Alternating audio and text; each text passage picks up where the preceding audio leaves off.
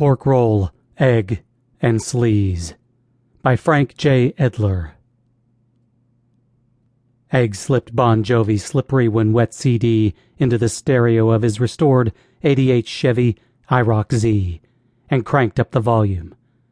He was keeping it Jersey. Egg was always keeping it Jersey. He loved New Jersey culture, and he identified himself as such with a passion. Cleo sat shotgun during her best to tune out the pounding music. She focused on her copy of Weird NJ magazine as they flew northbound on the Golden State Parkway. She wasn't as concerned about keeping it Jersey so much as keeping it goth. She would much rather hear My Chemical Romance than Bon Jovi. They were just as Jersey, but much darker. Mitch and Polly sat in the back seat, much to their chagrin. Not only is it cramped in the back of the IROC, but neither one was very fond of Cleo.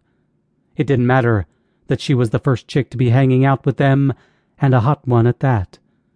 Fact of the matter is, they were Egg's friends first and thus should have seniority over the shotgun position. They were learning the hard way that when it comes to women, the rules don't apply. "Let's keep it Jersey," Egg said, steering the IROC to the off-ramp for exit 124. "There's a great diner over here. We can grab a sack of pork roll, egg, and cheese sandwiches for the ride to Vintage Vinyl. They fry the pork roll in bacon fat and throw hash browns on the roll too, Fat Cat style. Jersey represent." Fat Cats were a style of sandwich made famous at a collection of food trucks parked at Rutgers University. Nicknamed the Grease Trucks, they sold sandwiches piled high with the most artery-clogging foods possible. A dizzying variety of death sentences on a bun were available. They even had colorful names to help pitch the sale to the drunken college crowd. The Fat Cat was the original, but as the trucks began competing with each other for death on a bun supremacy, the Fat Bitch, Fat Bulls, and the Fat Darryl also came into vogue. The latter overtaking the popular Fat Cat in sales, featured chicken fingers, French fries, and melted mozzarella cheese on a sandwich roll. Cleo closed her eyes, not taking her face out of the magazine. "No egg on mine, please," she lamented, ever the bitch. "No egg?